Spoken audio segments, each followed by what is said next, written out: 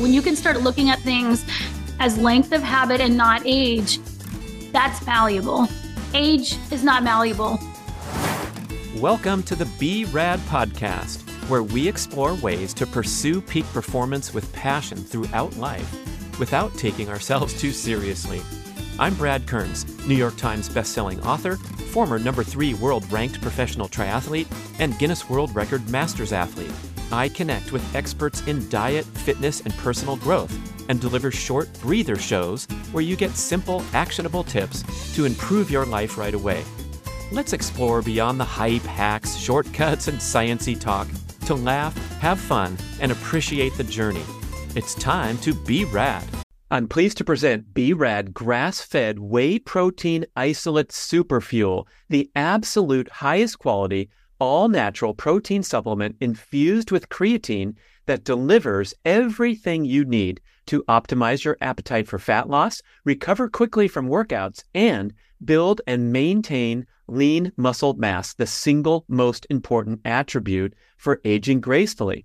Our protein comes directly from small family farms in America's dairy land of Wisconsin. It's cold processed and microfiltered for maximum bioavailability and digestibility. So please don't mess with the many cheap commodity protein supplements that are ineffective, inferior, less pure, and often contain junk sweeteners, especially the plant-based offerings that are vastly less bioavailable than the gold standard of protein supplements, that's whey protein isolate. Whether you're in your peak athletic years looking to grow and recover, or in the older age groups trying to delay aging and decline, whey and creatine are widely agreed to be the most critical and effective supplements to take for the rest of your life. You can easily stir the superfuel in water or make a delicious smoothie every day. I'm certain that you're going to love the pleasant, light, natural vanilla bean and cocoa bean flavors. So try some on Amazon today. It's a huge hit with dozens of 5-star reviews. Or you can order direct from bradnutrition.com with our buy 3, get 1 free, and make the superfuel a centerpiece of your daily routine. Hello, listeners. I am pleased to welcome my old friend and repeat podcast guest, Katy Bowman. She is the queen of nutritious movement. That is the name of her operation. You can find that website and connect with her and help you get a more movement-oriented lifestyle. This new book is called Rethink Your Position, and it deals with the many options that we have as we move our bodies throughout everyday life. Of course, with fitness activities, we are told the proper technique, and we learn about this and that for swinging the golf club or running down the road. But we also have this obligation to optimize movement in everyday life. I love her work on the goal of creating a dynamic workplace environment. We have the digital course called Don't Just Sit There that you can enroll in and get some great video content from Katy. And she has so many other types of offerings along those lines at her website, nutritiousmovement.com. So we're going to get into some interesting specifics about things like head ramping, a little drill you can do to get your head in the correct position, aligned with your shoulders rather than forward hunching as modern life compels us to do. We're going to learn about the benefits of getting more time just sitting and relaxing and interacting with the ground rather than anchoring everything in a seat. Katy's going to talk about her minimalist sleeping experience and the benefits of gradually over time working away from even needing to use a pillow. There's a nice quote from her, maximalism of the body helps you achieve minimalism in life. So the more functional and balanced and active our bodies can be throughout daily life, the less we'll need to rely on modern crutches such as braces and support devices and chairs and prescription medication for all the little aches and pains that we develop from excessive time in stillness or in repetitive positions or repetitive activities. I think you're going to love Katy as she carries on about her life's work, and we talk about many interesting subjects over the course of this freewheeling discussion and getting into some specifics about the book Rethink Your Position, which is a really nice, easy read. I encourage you to go grab it wherever books are sold because it's a series of essays, so you can dive right into the knee and foot section if you're experiencing complaints and troubles and want to learn how important it is to engage in more barefoot time and barefoot-like experiences as you go through daily life. The one and only Katy Bowman, back from a stint in South America where she took her family to do immersion Spanish, and now she's back in her home in the Pacific Northwest and a true lover of nature.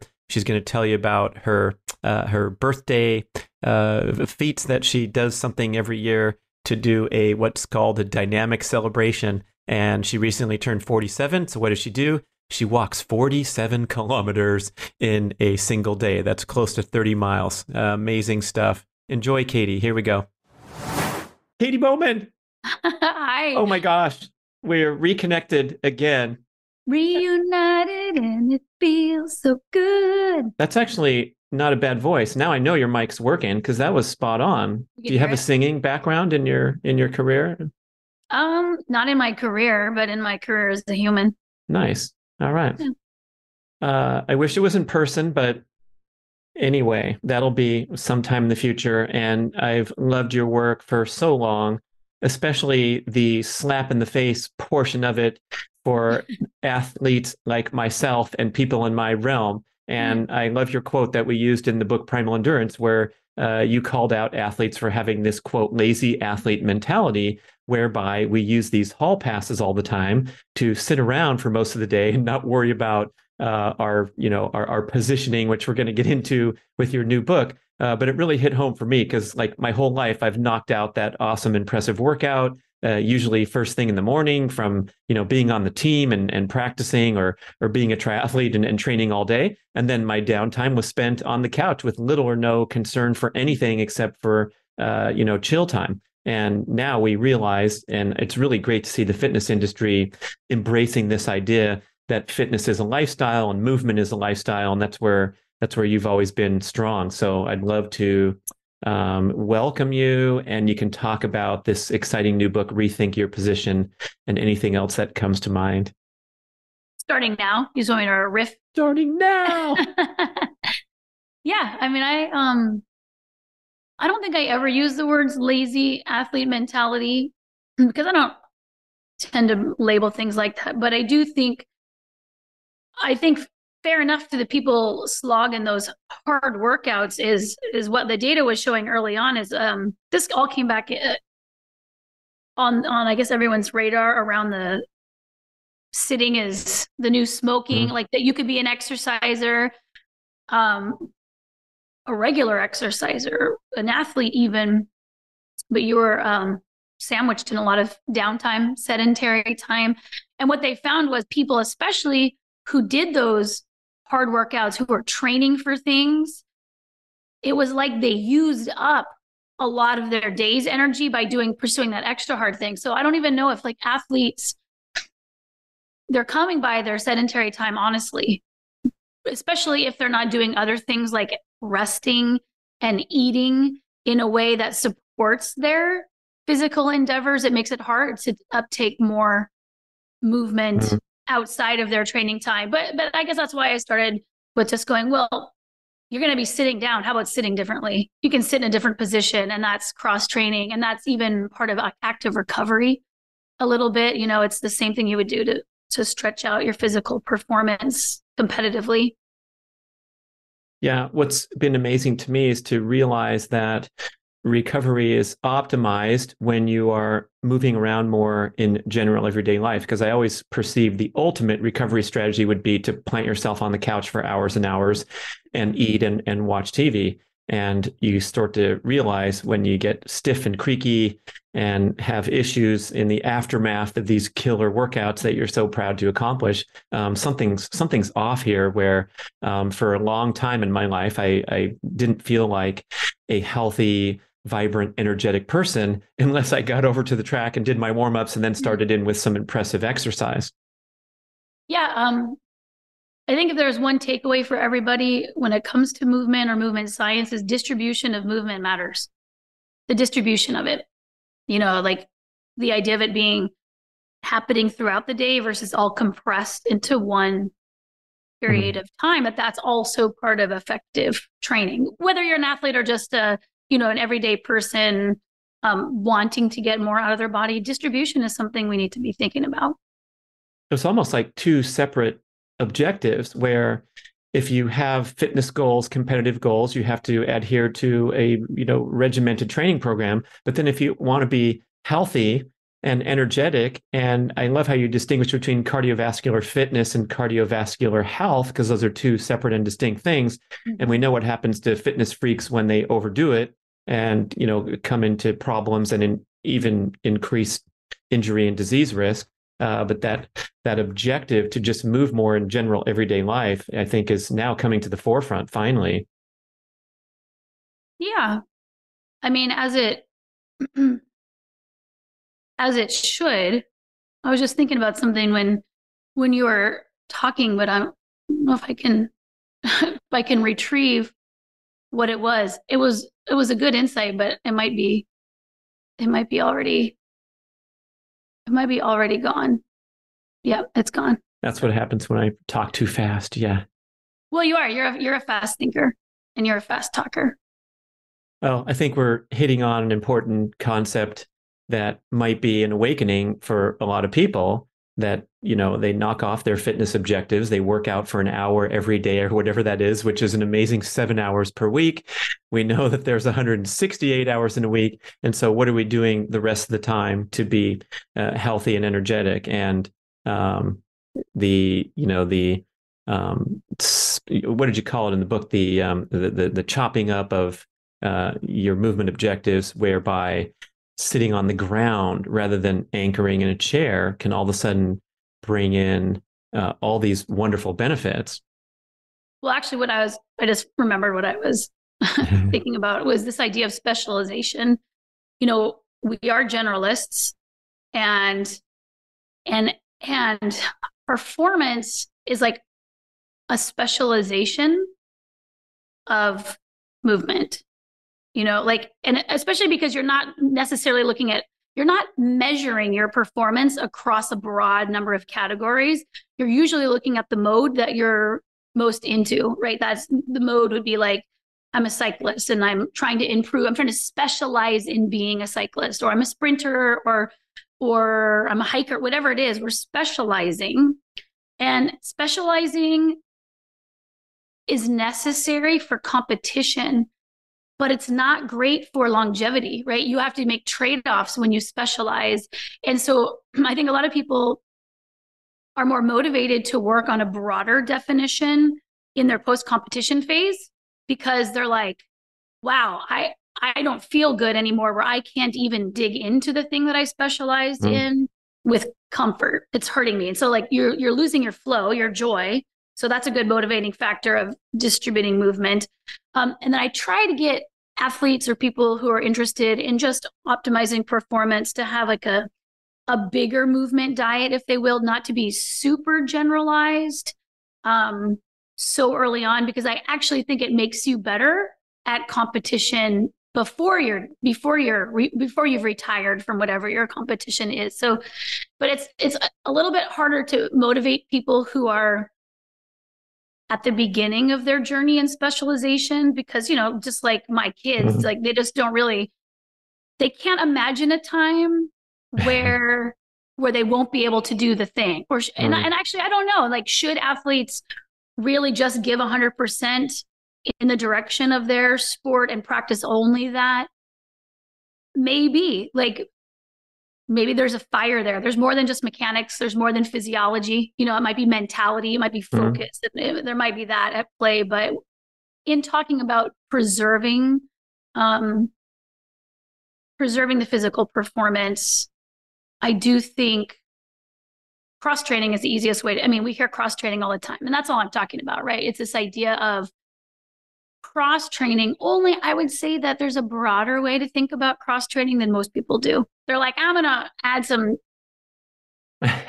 these two other sports, to this one sport that I'm doing. But again, I'm back to that distribution idea of like, well, we need to distribute movement throughout the day. And maybe you need to be looking at some other movement skills as well that seem radically different than what you're specializing in for you to objectively see, okay, look, my body can still do some other things. Like I see cyclists where I live, like people, when they get off their bikes, they still look they're like still slouched over.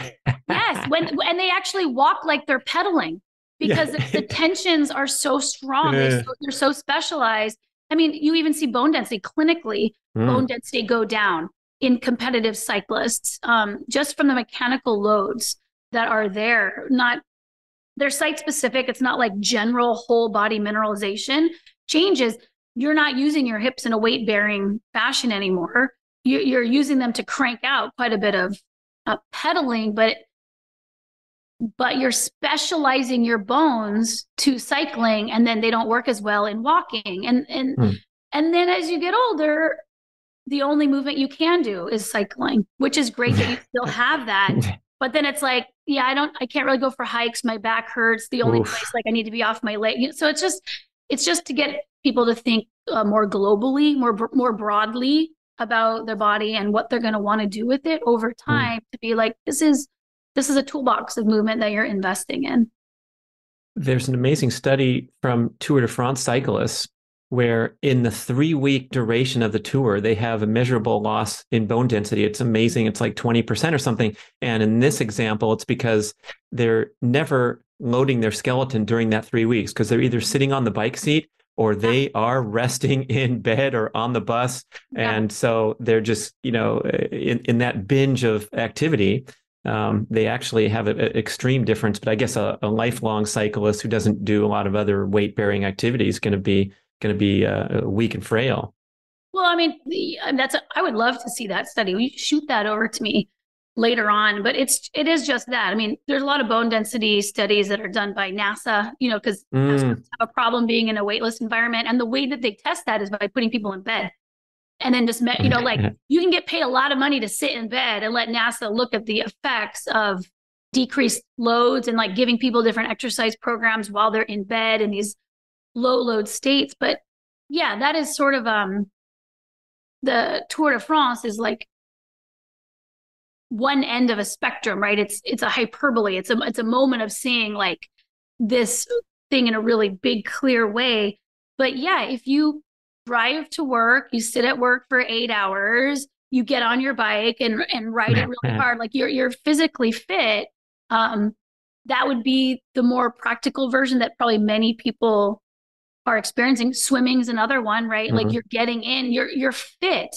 You have physical fitness. Like anyone on the Tour de France has a tremendous amount of physical fitness, VO2 max and their body composition, and certainly maybe even other areas of strength and flexibility. But there's a trade-off for specializing your movement, and it is the tissues are really needing well-distributed movement, not only throughout the day, but also throughout the body, right? That's the other thing. When you specialize, think about what your arms are doing, when you're cycling. They are not as active as other parts of you. So it's just that. It's just to think about, like, you got to move. You have a movement diet. Are the foods that you're eating in a very narrow range? Like same thing. If you had in your dietary diet, you can have good foods, but if you only eat one or two of the same foods, even if they are nutritious foods, you're going to have malnutrition. There are no two single foods that can sustain you over a long period of time. You need a variety of macro and micronutrients, and the same goes for your movement diet as well. Yeah, I guess it comes down to one's goals and things that they enjoy. And sure.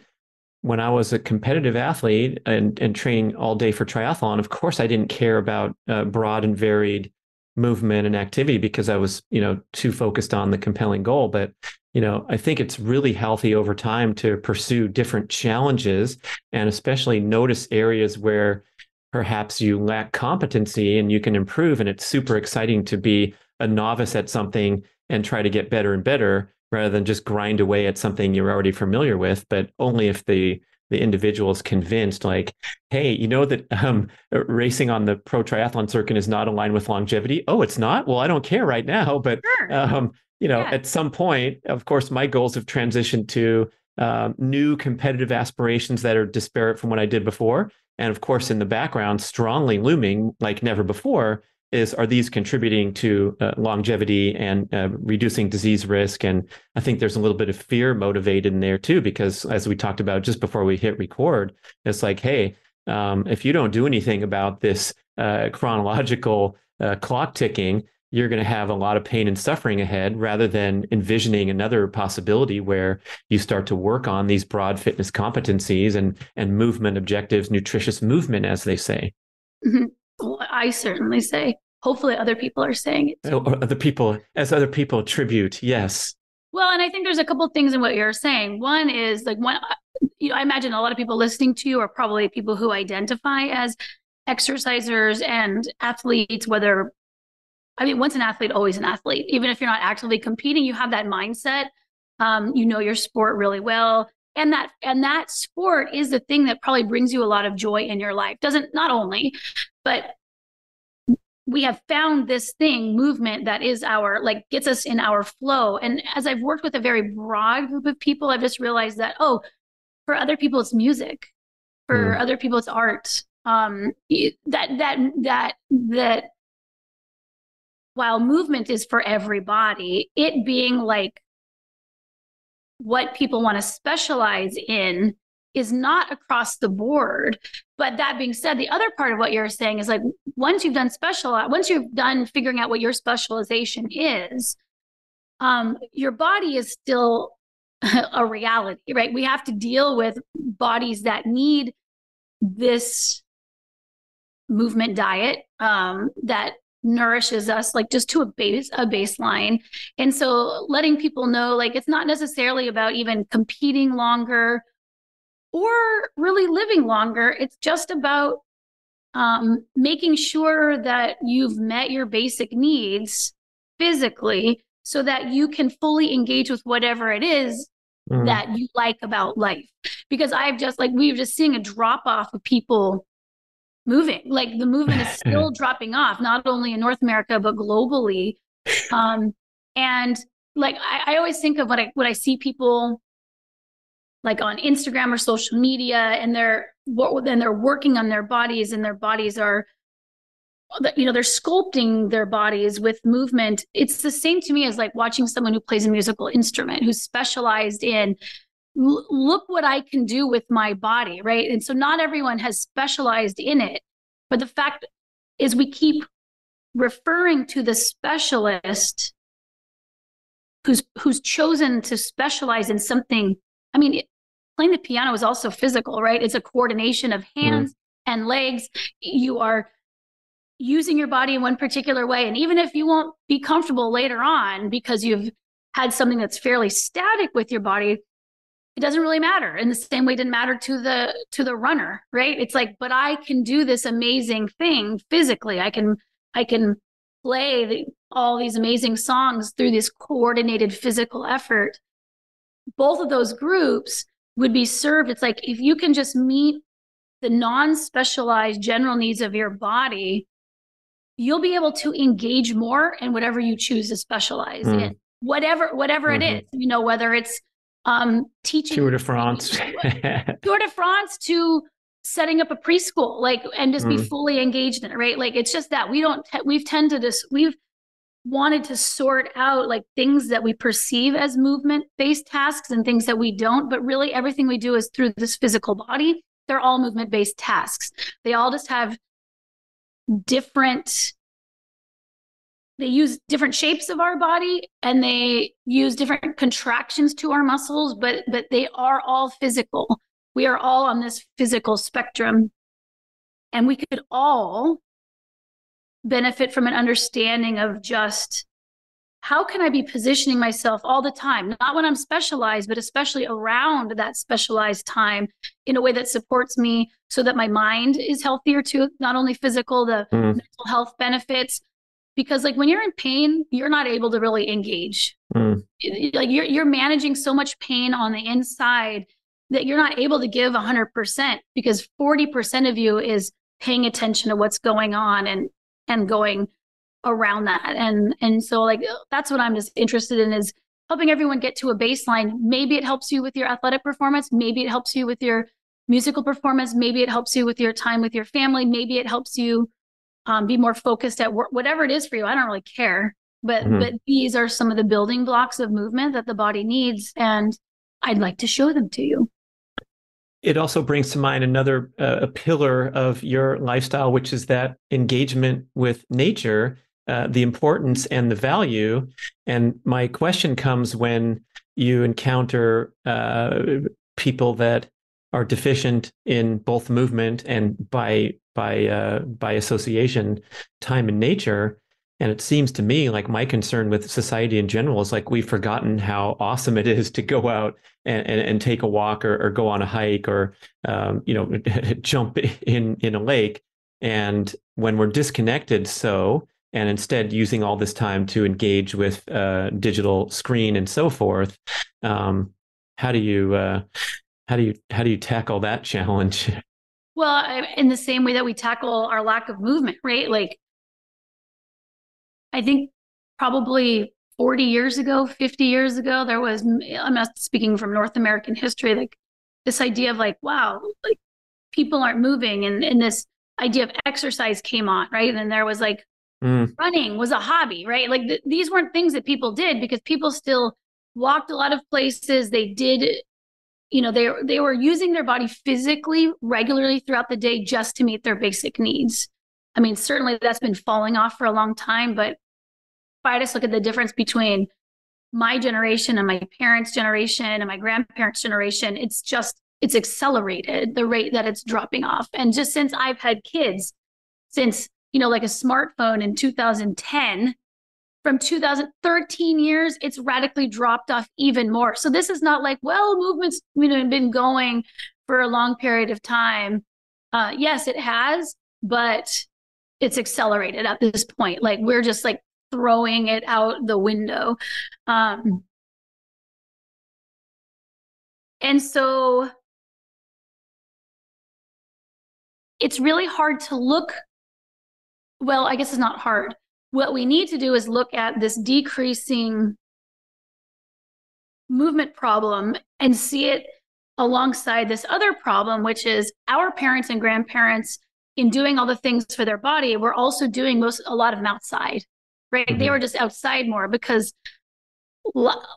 this is like philosophical. What is life? What is going on? Like we are just living in these dwellings, and the time that we spend in the dwellings keeps getting longer. 93% says a British survey. It's unbelievable. Yeah, 86% indoors and 7% in a vehicle.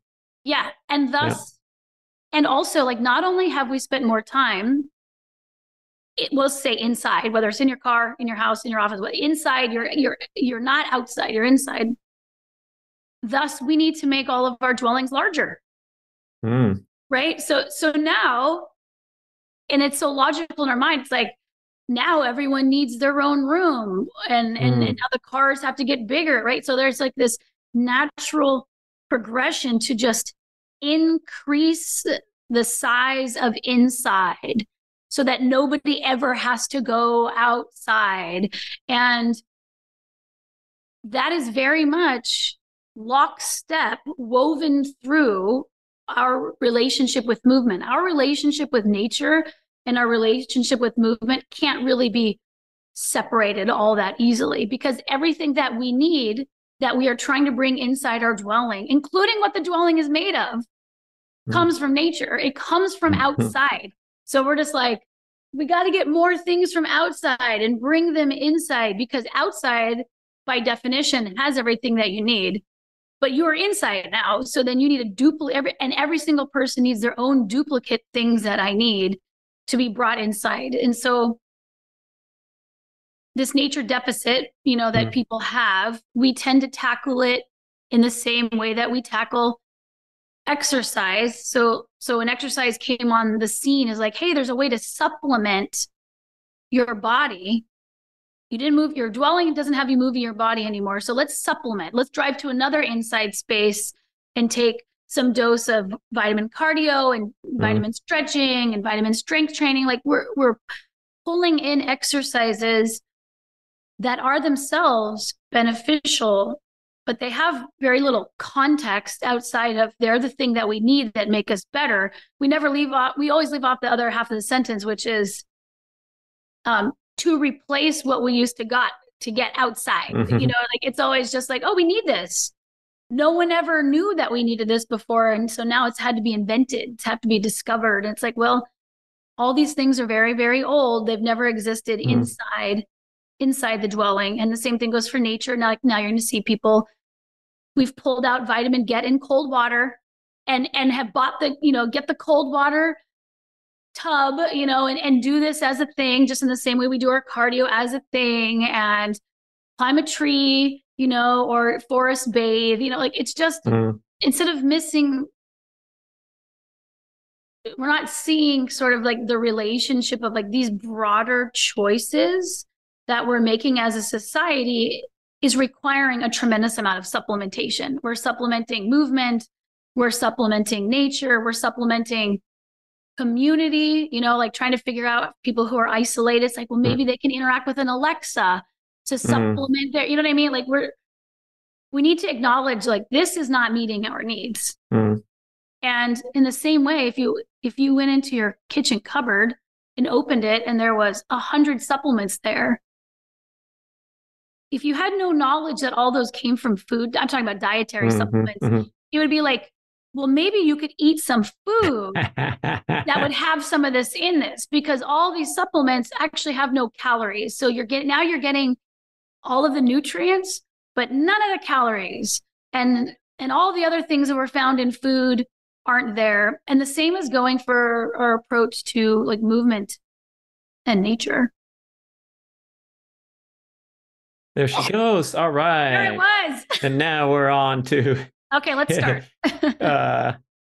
Yeah, it's a good point. I mean, it's not to criticize people making devoted efforts to supplement the deficiencies, but I do think in the fitness industry, especially, the complexity is in the interest of profit. And we don't realize, or we've been talked out of the idea that we can go outside and in 5 minutes get a fantastic total body challenging, strenuous workout, and then return to our busy day indoors. But instead, we've been programmed that we need to sign up for a book of 12 personal training sessions, or go to the 6 a.m. class and, sweat in a big pool on the bicycle. And that's what is equated with fitness in our social programming. So I like the idea of, we've been complaining about some of the modern trends, but like the solution is these baby steps forward, where you go outside, and if it's raining, that's okay, whatever the weather is, and you challenge yourself with a set of squats up and down the bench, and that actually counts, and that's awesome. It doesn't have to be an hour-long sweat fest. No, and yeah, to your earlier point, like it's not to criticize supplementation. Like supplementation is sort of a gift, right? The idea of supplementation, because especially in dietary supplementations, sometimes the world might have even stopped producing the thing. You know what I mean? Like we've done a number on a lot of things, humans have. And so supplementation is a solution. But it's sort of like when you're trying to fix something in your body, you can do the therapy, but you also want to look and make sure that you're not also continuing to do the thing that got you in the position where you needed the therapy, which happens quite a bit. As a biomechanist, they're like, oh, my, this is a problem with my knee. And so I'm like adding all these treatments. Is like, great. But also I noticed that the way you walk, or the shoe that you wear, whatever it is, this chair that you have, like this is part of why this keeps popping up. So if you want the solution, do the therapy, but also remove some of what you're doing that's creating it. It's illuminating. People are like, I had no idea that this was related because I've always done this. It's like, yeah, well, everything in the body can be done for a really long time and then it breaks. Like the fact that you've been doing something for a long time is no indication that it has been working for you. It just got you to this particular point. So I like 6 a.m. classes where you can sweat it. I think that's great. But my point is, our lives are so busy and full that you will never be able to get enough supplementation to make up for replacing all of nature without changing some portion of your life. Like you would have to say this amount of supplementation is overwhelming. And I think for most people, it's too expensive, right? It's like, that's the other thing is it's so expensive to get all the things that you need. It really leaves a lot of people behind if you have a supplementation only approach. Supplementation is fine. And there are also simple, not always easy, but simple, inexpensive ways where you could be working on your well-being and your movement diet by just sometimes you don't even have to go outside. Like that can be a pretty big step, but by looking at what does outside give me in my body, and at first trying to get a little bit more of that more complex movement inside of your house. And then it just becomes something where you can start getting a little bit more outside. If you're going to sit down and read something, try it outside.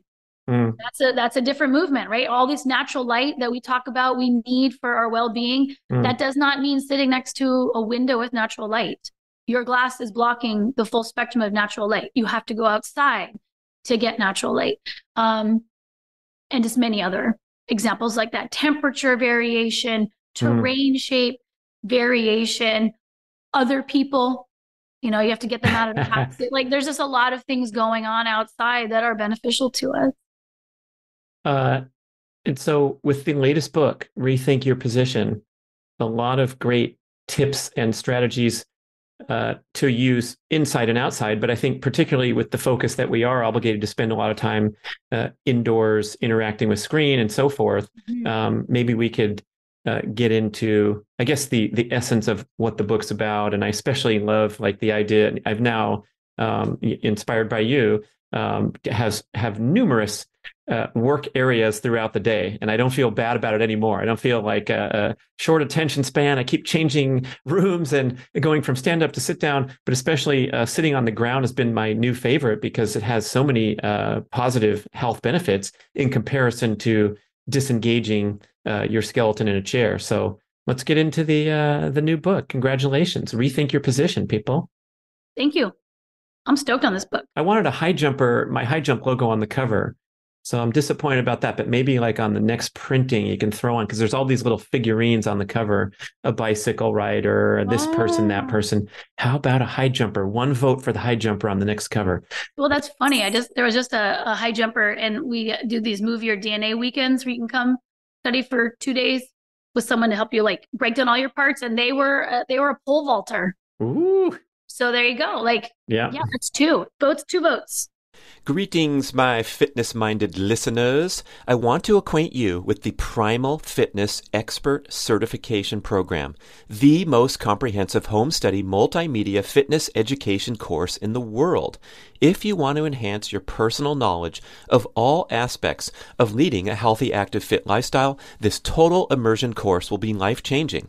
I'm the lead instructor and author of the course, and we have 14 chapters of extensive written content with over 100 accompanying videos covering topics such as general everyday movement, including micro workouts and dynamic workstation tips, the full experience of gym-based strength training in all the different modalities, a complete presentation on all aspects of sprinting, both running and low impact options, an assortment of high intensity interval training and high intensity repeat training strategies, a detailed education on the principles and practical application of aerobic endurance training, and extensive commentary, the most you will find in any publication, on all aspects and symptoms of overtraining and burnout. We even have fascinating peripheral topics like integrating nasal diaphragmatic breathing, dynamic stretching, injury prevention, and developing a peak performance mindset. It's really something, this course. We went all out for over 2 years with a great team to develop this amazing home-based fitness education for you. And you get one-on-one expert email support and private Facebook group connection throughout your studies to ensure that you absorb everything optimally and you pass your series of exams and get certified. So go to primalhealthcoach.com/Brad to enjoy a very special limited time. And I'm not kidding. This is a big time discount just for you. 25% off your tuition. A fantastic premium offer at primalhealthcoach.com/Brad for the most comprehensive fitness course you can ever find. Gymnast on the front. Not gymnast. Right on. Track athlete. Yeah. Oh, sorry. Oh, I don't think I froze. we froze. We're back, and we have Rethink Your Position now on the bookshelves. Signed copies directly from nutritiousmovement.com, right? Not signed. Maybe if you want to sign one, just let me know. Yeah. Yeah. That book was definitely written for the times. I think of us as sort of in social media times right now where we like short bits, not tremendous deep dives, like not at once, shorter attention spans, not so much shorter attention spans, but like having small periods of time where I can learn a particular thing. So the book is written in short essays where you just learn one thing at a time about your body. It's organized by body parts so that you don't even have to read it cover to cover. You can open it up and be like, knees, pain and downhill knees. Oh, okay. Like that's my essay. So I was just really big photographs, just trying to make it fit the format that people seem to be really comfortable with right now. That's a really nice way of saying that we have a disastrously shortened attention span in modern life. And I'm listening to another book, Stolen Focus, where he goes into detail about how our brains have been reprogrammed by the giant social media providers. Is pretty disturbing. And I can definitely relate to that, where sitting down and reading a book, which was like a centerpiece of my life decades ago, now it's like taken over by tidbits on the screen. Things like high jump videos or jumping into Katy's chapter about knee pain going downhill. I just sent that excerpt to my mom, by the way, because she complains about knee pain going downhill. So it's useful in that way. But I think if you go through from head to toe, the way it's organized, you get some really good takeaways that can help. I don't know how you probably describe it better, but like everything we do, there is an element of optimization from sitting in a chair, which surprisingly Katy Bowman allows everybody. But as long as there's some variation in the day, and maybe we could hit that topic about workplace variation and how important it is to just change up rather than be fixed positions. Yeah, flexible seating. I'm a big fan of flexible seating, and that goes for classrooms for kids, it goes for your workstation. And it goes for like even the way you take your entertainment at night. So the nice thing about flexible seating is it's one of those, again, low cost solutions. So if we talk about like nature, there's no chairs in nature. There are definitely things to sit on that are not the ground, but those things vary in height. They don't often have a back that allows you to like relax and drop back. So there's a lot more active sitting in nature. As well as ground sitting, just getting up and down from the ground is a regular feature of what happens outside. Just think of going camping, think of going to a picnic, especially when we haven't brought in all the human-made stuff into all the spaces where it's like, here, come outside, but don't get on the ground. And so, yeah, you can adjust just the way you set up your home. for more of that natural phenomenon of active sitting, but happening inside your house. So I have like flexible seating for your workspace. Is this idea of wherever you do your work, try to make sure you've got at least a couple different positions. 3 would be great that you can utilize while you're producing, while you're in front of a computer. So if you have a laptop, you can move to something low. Floor desk is my favorite. It's also the one that I need the most. It's this really good hip stretch. Again, that idea of cross training. I do a lot of upright walking. And so my standing muscles are very, very strong and resist oftentimes floor sitting positions, right? So we're all adapted to what we do most often. Standing work desk, I don't really need as much because, and like I said, like I already get a lot of vitamins standing. And standing and walking. And just I'm on my feet a lot. Like I do a lot of teaching, a lot of presentation. That's like a whole body standing thing. So everyone needs to assess what their movement diet is and what are the movements that they need. Again, if you're a cyclist, you probably get a lot of already sitting flexed hips. So standing would be a good solution. Coming down to the ground, again, varying through different leg positions is helpful. Yeah. And it doesn't have to be on the ground, some cushions down there. It's just this idea of if you're always training, if you're always moving, your training muscles, your sitting muscles are really well trained. And so you want to cross train a little bit. So you cross train during some of your sitting time. Same thing goes for taking in your media at night or your entertainment. Like if you go to the same chair or the same spot on the couch, you're already pretty good at that movement. So the idea of like, I'm going to sit on the ground in front of the chair and I'm going to cross my legs or I'm just going to stretch my legs out wide and stretch my hips while I'm watching Netflix or whatever it is that you're doing in the evening, reading a full book, perhaps.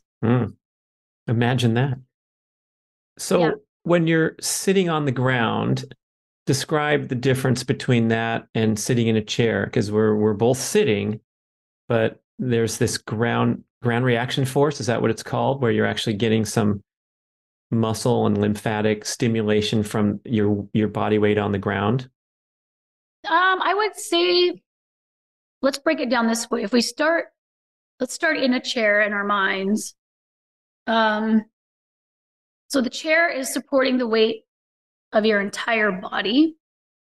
And then oftentimes our torso is leaning back.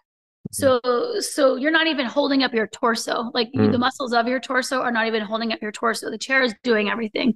If the back of the chair disappeared, you'd flop back to the ground, right? If the chair were to disappear underneath your hips, you drop down, straight down to the ground. So the chair is usually doing 2 things for people. So if you just sat in your same old kitchen chair or your same old office chair and scooted forward and held up your own torso, you would be sitting more actively than if you were letting your back rest against the chair. So one is torso position. How active is it? That's why people sit on balls, is because if we just look at the torso, it's this idea of you are actually holding yourself up. It's like an abdominal contraction being done the entire time you're in a chair. So if you're just sitting and you're resting, just scoot up, just scoot forward.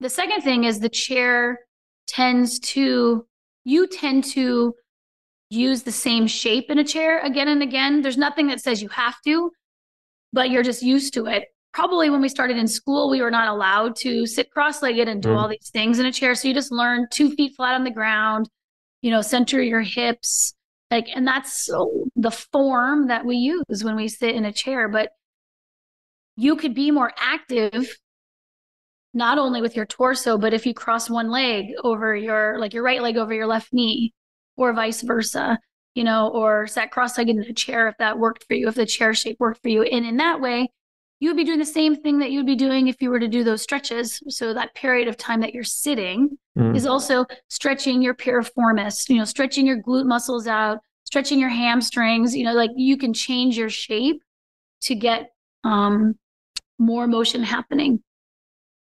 When you sit on the ground, you're usually losing your rear support, not your rear, the support that's behind you. And then also the ground is so spacious you can use a lot more leg position when you're down there, so that you're able to do a lot more of those leg stretches. And of course, we didn't talk about squatting, but just squatting down, that's actually a very popular way that a lot of the world sits. And that's the most active. To sit in a squat is the most active, but it is not the most practical. It's not the most achievable too for most people who grew up in chairs, but it's all about what's your muscular effort while you're doing something.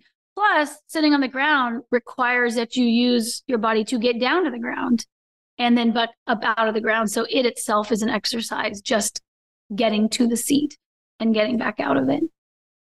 So again, not to go crazy here, but just making these little tidbits of effort where instead of being glued to your $800 ergonomically perfect chair, which is not inherently bad, as you point out often, it's just one position. But the most restful and disengaging position, you deserve to rest there for a certain period of your day. But I think when we get away from optimal is when we're just relying on these things nonstop or over relying on them.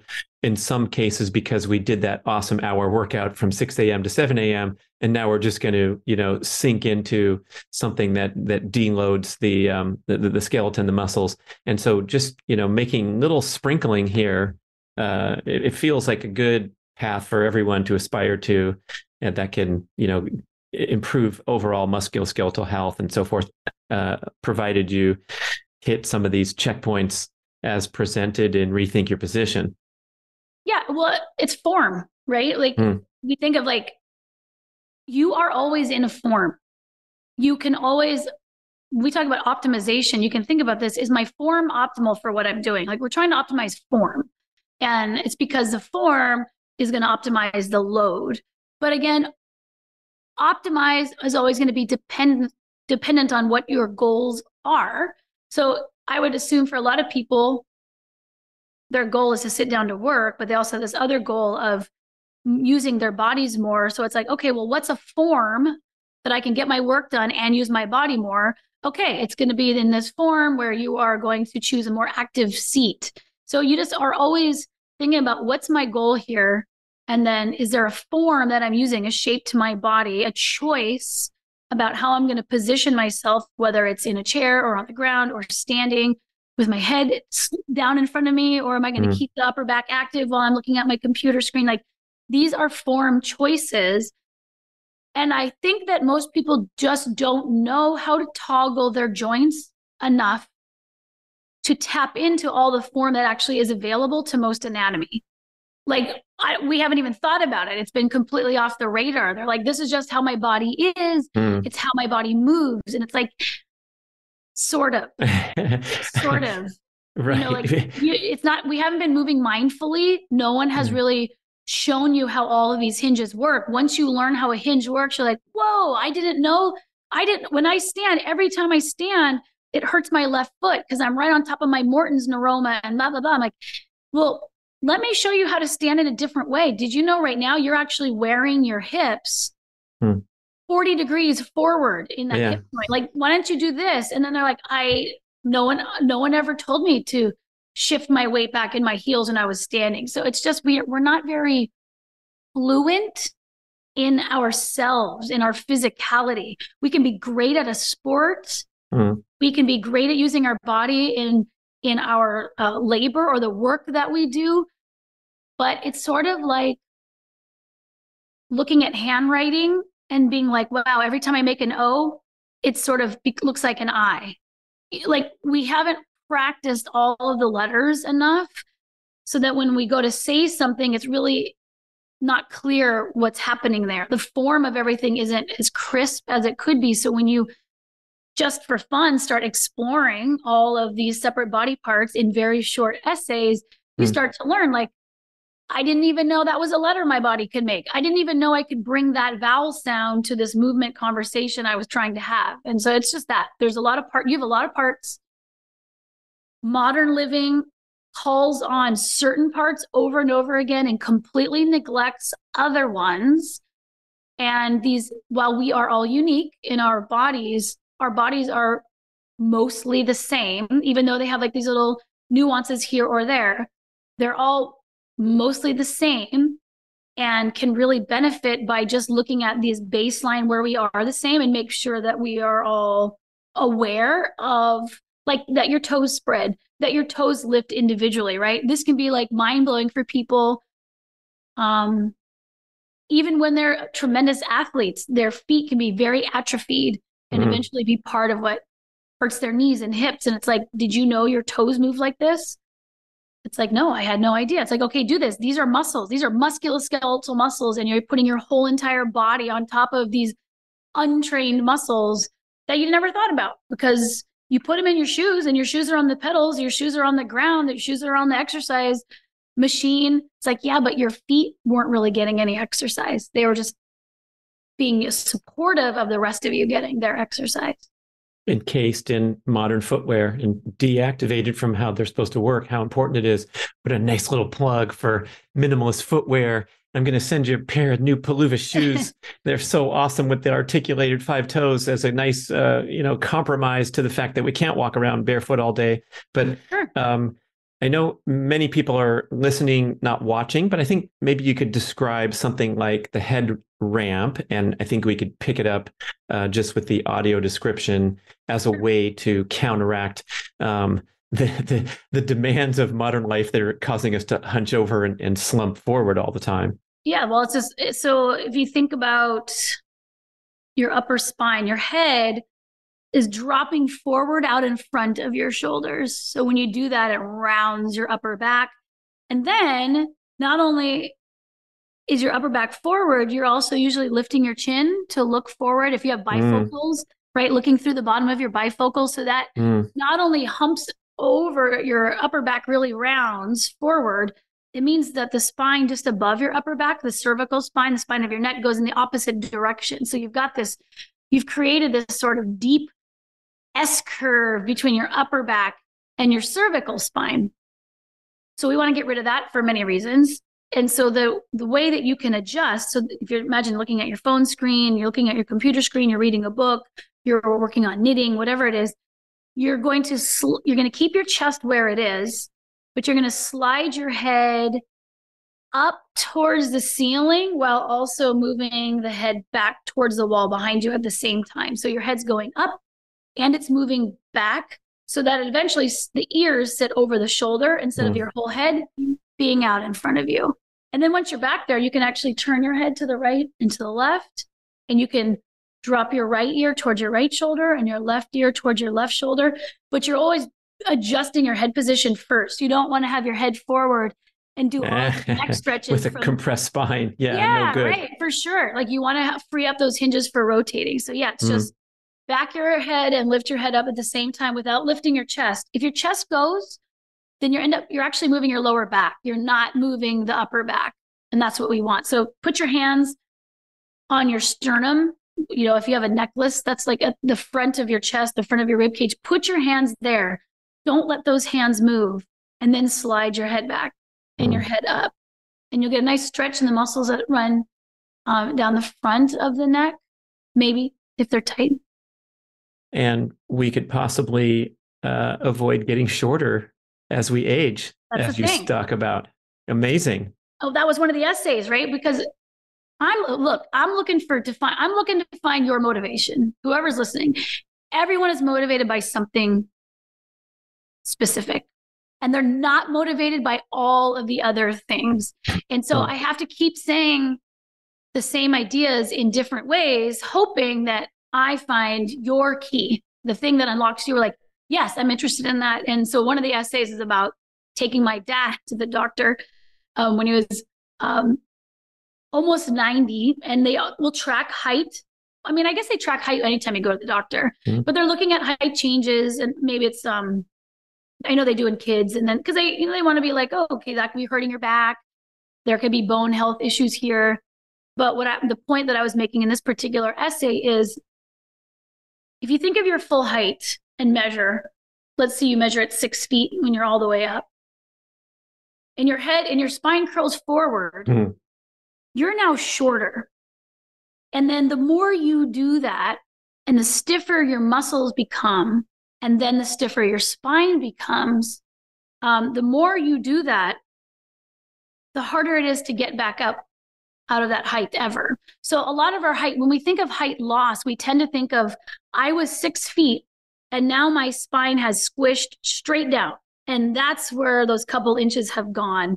And there's nothing I can do about that because all the discs are out of fluid and everything's compressing. My point is, geometrically, what's more likely is you've curled forward.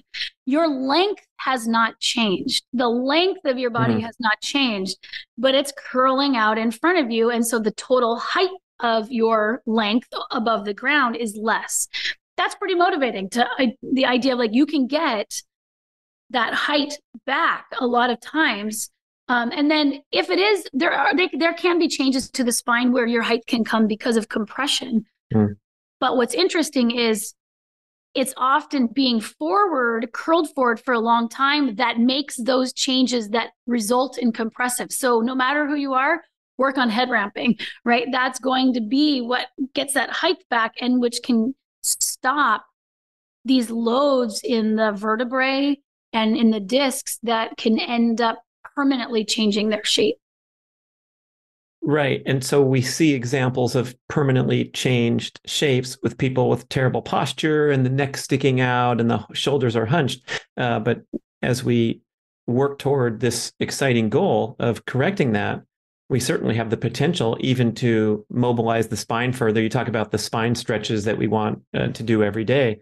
And so you're saying just by the getting the proper nutrition to the muscles and joints and connective tissue, we can work backwards from all these age-related things that we think are out of our control. Well, it's very hard to separate age from length of habit, duration of That's great. and so that is the clinical marker that's usually wrong in articles that attribute things to age, because they're not controlling for length of habit, and length of habit is really there. And so when you can start looking at things as length of habit and not age, that's malleable.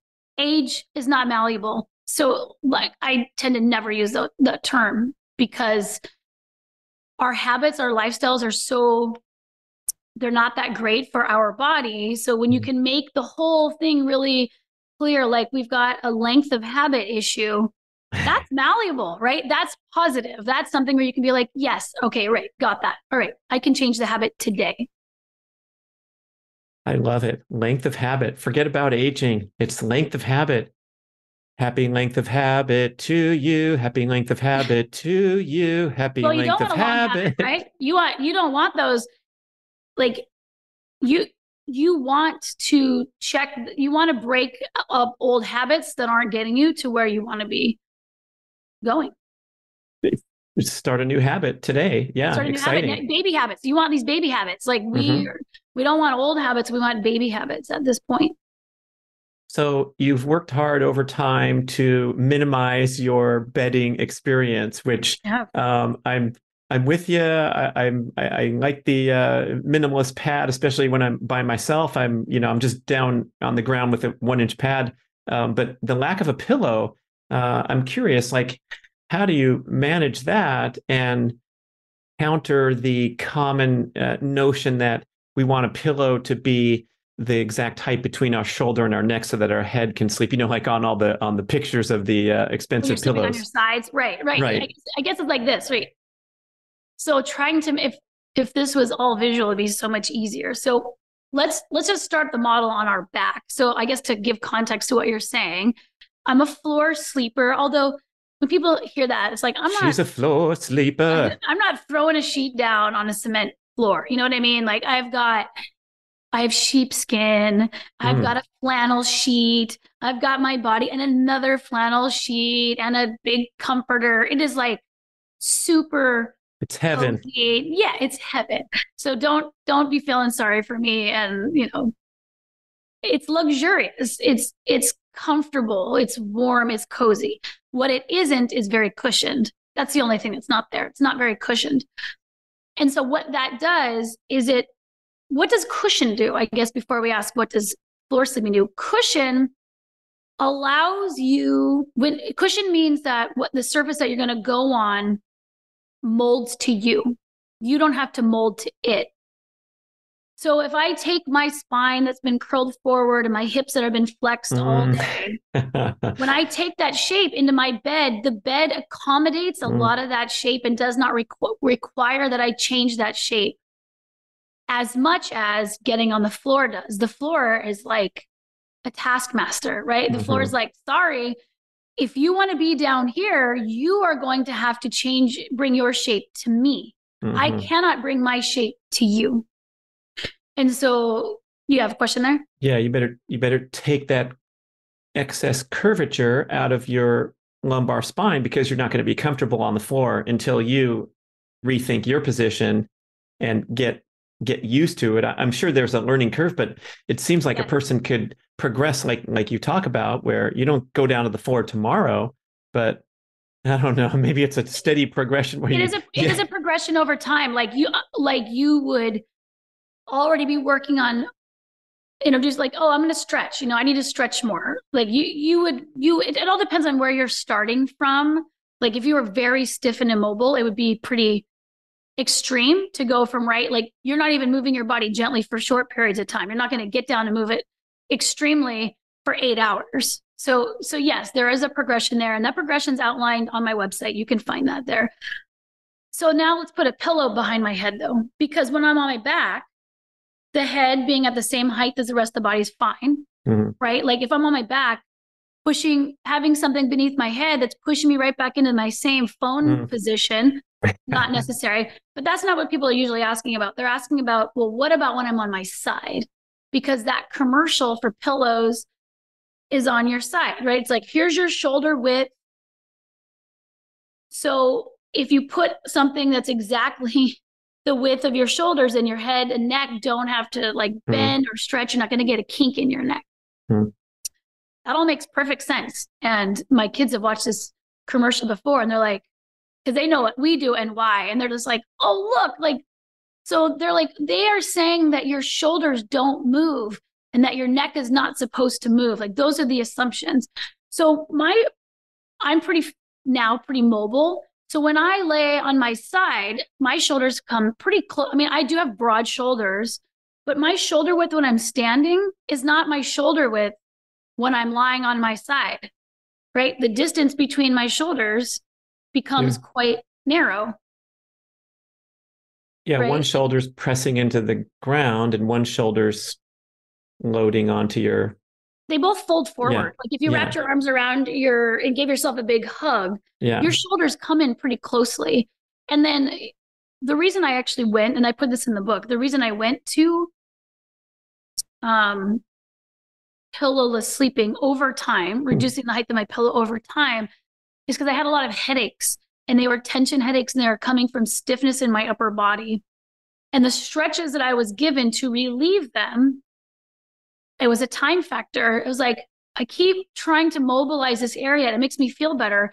But every night I go back and prop something underneath there, so then the whole thing stays stiff again. And I would wake up stiff. I wouldn't wake up with a kink in my neck. I would wake up stiff. And I was like, okay, well, what if I got rid of the prop and allowed my neck to sort of be more mobile throughout the night? And then I woke up more mobile. Now, just like exercise progression, I changed the height of my pillow over time. So I did not go from like massive neck stretching for multiple hours, because if I did that during the day in a class, we're going to come here for 6 hours and do these neck stretches, you would feel wrecked the next day. Same goes for trying to make a transition to a pillow. So I just decreased the height of my pillow over a year. Sometimes I even will like to sleep on a folded t-shirt. Like sometimes I like half of an inch. Just some random thing that she grabs on the way, a washcloth. Oh, it is. I mean, it's often just a piece of clothing on the floor. I'm like, I just want a little bit of support tonight, because again, bodies go through, I could have had like a big workout, I could have been caring, I could have been gardening. So I'm always give myself that grace of like, I will reach for the support when I need it, but I'm not going to start off assuming that my body has no ranges of motion that can be improved. And so that's a little bit about my my sleeping journey. And I swear by it. For my well-being, we just got back from living in Central America for 4 months in a tropical environment in an open air home with a lot more bugs and dangerous things on the ground that I did not have the skill set to drop in and deal with. There's people who do all the time, but I didn't, just being novel. And after sleeping on a bed, not a pillow, because you don't need a pillow, but I didn't need a pillow, but I feel so much better getting back to my floors. Like, that's how important it is to my physical training. Like, it was a massive multiple hours of movement of a particular type that I was getting. And my spine just feels, my hips and my spine all the way to my head just really benefit from that setup. Yeah, I guess there's the Katy route, which is to, put some work in and progress over time. And I guess the rest of the population is purchasing ever more comfortable beds, braces, pillows, and it's kind of an insight you can extrapolate to everything in terms of being physically fit. That we are just kind of going into a crutch mode all night, every night. Well, we solve problems by adding stuff. We're like, this gear must be wrong. Like, I think because we're such a hyper consuming gear focused industry, wellness is a gear focused industry. Your assumption is the stuff that you have is wrong. So let me get new stuff, where I'm like, the stuff thing is new, people. It's the stuff thing is new. Like, hasn't been around for a long time. So don't look for the solution always in the stuff. I mean, we all need stuff, but we don't need as much of it as we need. And chances are, especially when it comes to movement, minimalism of stuff is usually maximalism of the body. So it means that you have to do more. Like, you have to bring more, you have to move more. And so fewer chairs, more hip movement, more leg movement, not less. So it is minimal stuff, but it maximalizes what you have to bring and produce in your structure. I know you've made up a lot of words in the biomechanist community, but I like that maximalism. That could be a good episode title. You just maximize the body so you can minimize all your reliances on cushy support devices. Yeah, I've tried to get on the minimalists to discuss this idea. It's just like, we're avoiding less. I mean, the avoidance of less stuff might simply be because we're physically not there yet. And so if we could think about it, our physical training as a way to less stuff, that's a different key. That's a different key for people who are like, I wasn't interested in minimalism until you talked about its relationship with my physicality. Now I'm interested. So love it. Katy Bowman, killing it. And before we let you go, I want to ask you about your writing process, because you've just released this. It literally is the umpteenth book, and the rate of production is so impressive, and the sense of humor that comes through. You have a good time doing it. So tell us, for those of us interested in writing, how are you able to crank out at such an amazing rate and still enjoy it and still find fun topics to discuss and all that? I think I probably am just a writer first. It might just be that, where it wasn't so much like I was doing other things and thought I should put them down in a book. That would be great. I think I'm just a writer, just someone who processes. I process through the word. I process through the spoken word. I process through the written word. It's in laying it down through that medium that actually helps me solidify my understanding. Because as you're trying to articulate something, and then you get to this spot and you're like, how can I say this more concisely? And then you realize I don't know it well enough to be able to say it. And I think that my writing is probably more the exhaust of me learning, not the other way around. I mean, I certainly had a big base when I went into it, but for me, the process, when I want to know something really well, I will sit down to write it. And then that is part of what pushes me to question what I know. Well said. I think you could do a writing seminar starting with that theme right there. The exhaust of learning is writing. I could totally feel that, especially when there's deadline pressure where I remember when we were, researching and writing the keto reset diet at high speed because we needed to get it to market because it was so important because keto was rising as a trend. And like, I didn't know what I was writing about. I didn't understand what I was writing about, but the process of writing about it, then you read the paragraph that you just wrote that you don't know what the hell you're talking about, and you kind of start getting it. It's really, it's a great way to, it's kind of like memorizing the vocabulary terms for the test. The best way by far is to write it out by hand over and over and over. Yeah, I get it. Is for me. You're just looking at my exhaust. It's the wake that's going, through my mind. Just order some more exhaust from Katy with her new book, Rethink Your Position. Thanks so much for spending time with us. It's great to connect and get these insights. Yeah, it's good to see you, Brad, always. And nutritiousmovement.com is the best place to go to connect with everything, and your wonderful Instagram site with so much nature and inspiring activity. Tell us what you did on was it your 44th birthday or something like that? Well, that was many years ago. This was for my 47th birthday. I always walk to celebrate my birthday. I'm a big fan of dynamic celebrations.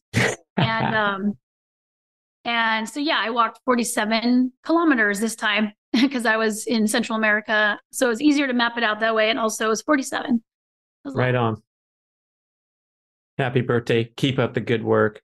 Thanks, friend. Katy Bowman, everybody. Da, da, da, da. Hey, ladies. You may have heard me talk about GainsWave treatment for improving male penile vascular health and sexual function, and maybe you thought, hey, what about my needs? Well, GainsWave has got you covered with a revolutionary new treatment protocol called GainsWave for Her. As with the male GainsWave treatment, a skilled practitioner uses a handheld device to send low-intensity shock waves into your vaginal area to stimulate a healing response, promote increased blood circulation, and the growth of new blood vessels. After a series of 6 to 12 very brief treatments, which are painless but extremely effective, you get real results with GainsWave reporting an 80% success rate. Some benefits. You will revitalize your intimate relationships with heightened sensation and arousal and enhanced pleasure and satisfaction. Don't contemplate invasive procedures or uncomfortable medical treatments. Regain confidence and reclaim your sexuality with GainsWave for Her. You visit the website gainswave.com, GAINSWAVE.com/Brad to find a practitioner in your area. You complete a series of treatments, and the beneficial effects will last for a long time, especially if you eat and exercise well to promote overall vascular health. It's a tune-up for your equipment, so please visit gainswave.com/Brad to find a practitioner in your area and take advantage of my special promo that you'll mention when you find your local practitioner. Buy 6 treatments and get one free. Thank you so much for listening to the B-Rad podcast. We appreciate all feedback and suggestions. Email podcast@bradventures.com and visit bradkearns.com to download 5 free ebooks and learn some great long cuts to a longer life, how to optimize testosterone naturally, become a dark chocolate connoisseur, and transition to a barefoot and minimalist shoe lifestyle.